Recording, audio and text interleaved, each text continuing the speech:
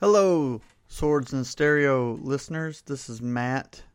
I was just going to let y'all know that this episode you're about to listen to was recorded almost 2 years ago. So if something seems out of place, or if the quality doesn't seem what you've been expecting lately, that's the issue. This is when we weren't for sure if we wanted to do a podcast or not, and we were just playing around with it. But we liked this episode, so we decided to go ahead and release it. I hope you enjoy it.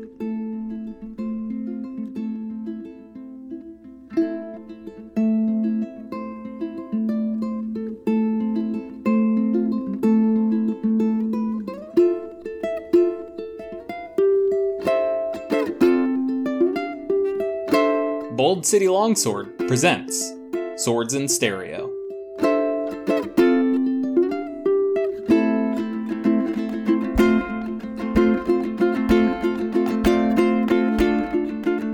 Hello, welcome to the Swords and Stereo podcast. I am Matt Stinson. I'm Lucas.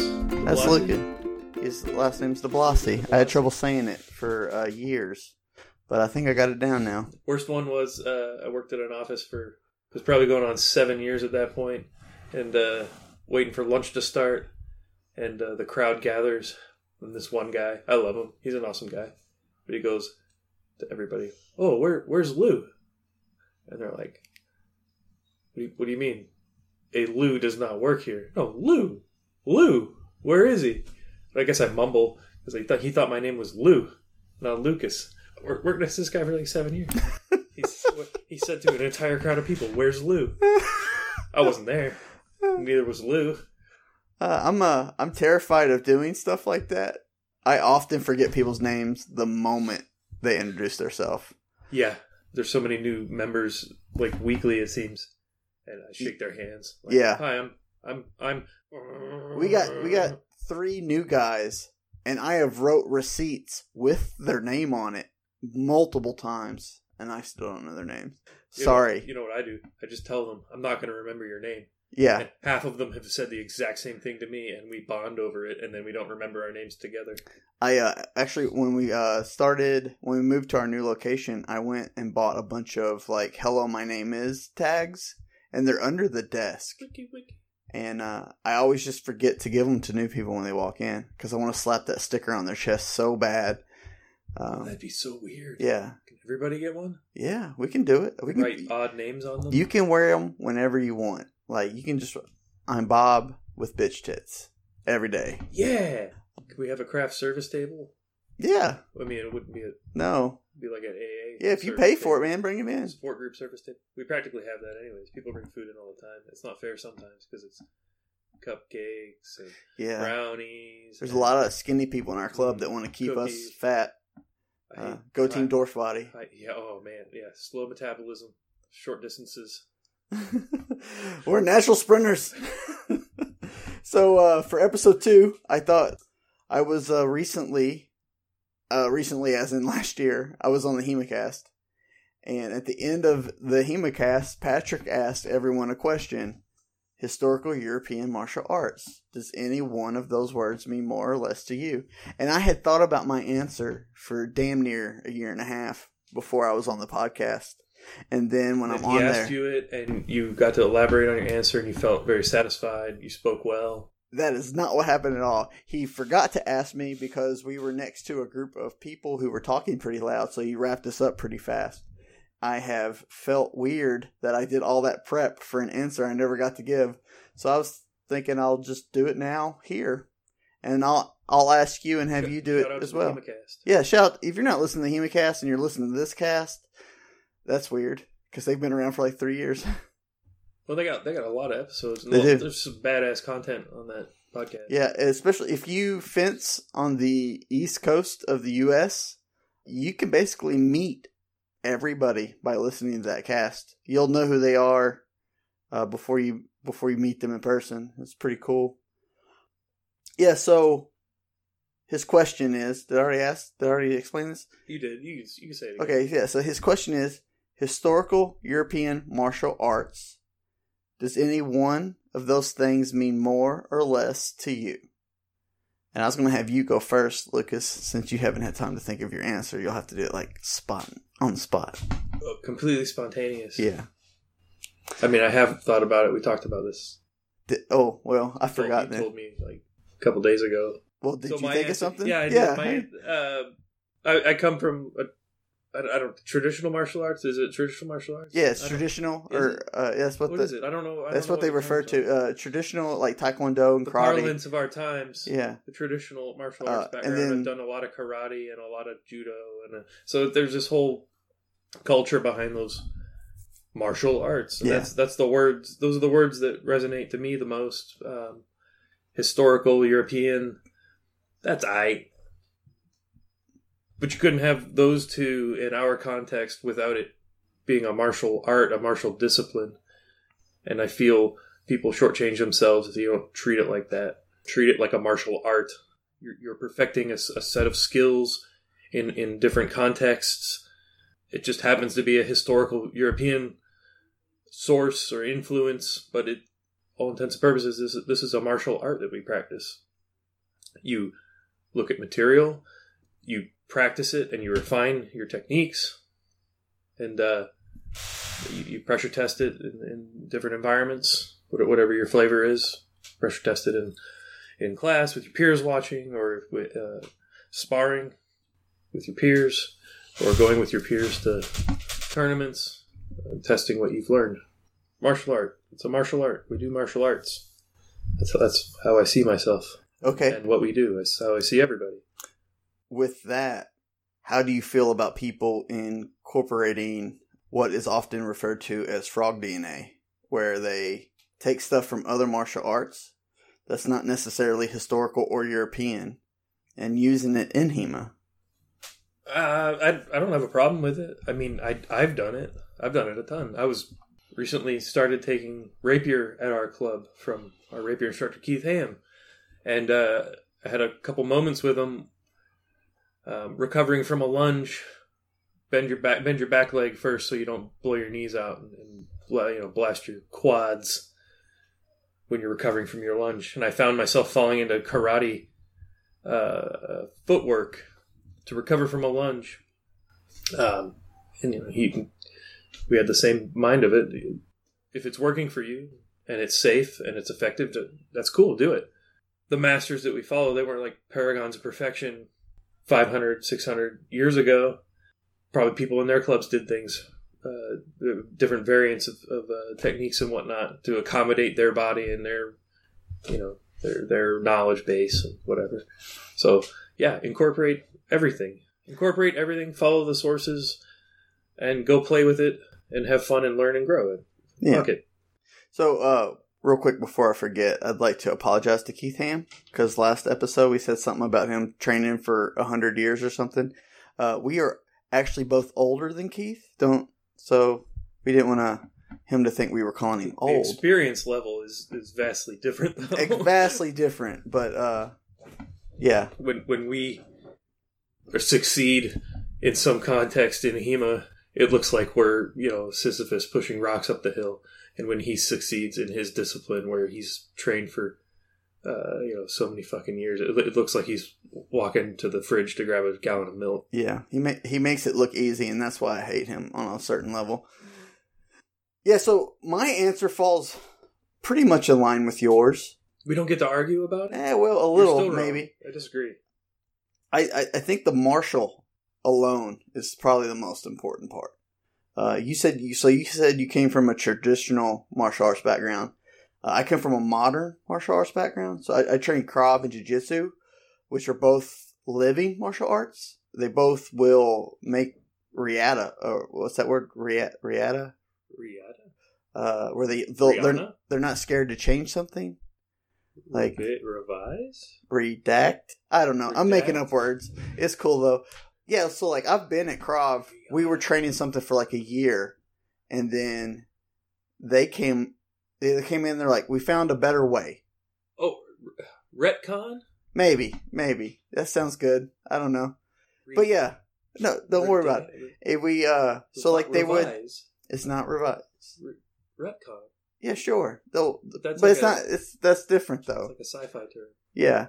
they'll come in and they'll be like, we found a better way. And they'll straight just change it because there's not any kind of baggage. There's not, any... It's not rigid. Yes. The same thing with jiu-jitsu.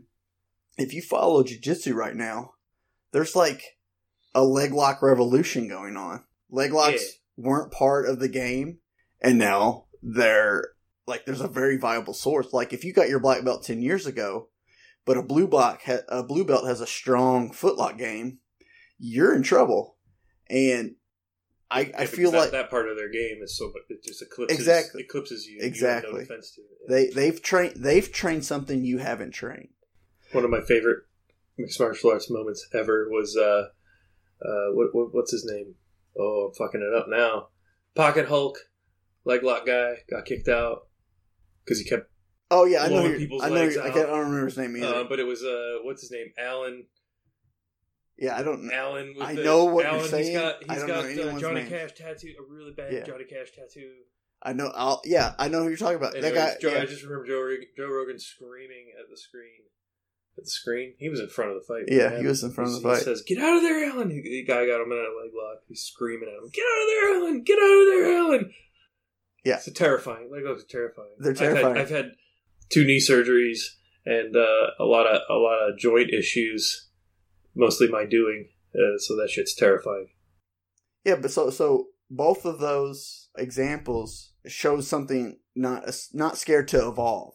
Yeah, and I think when we talk about the historical part of it, that should be your strong foundation. I'm not saying don't study the historical service. That's definitely not what I'm saying.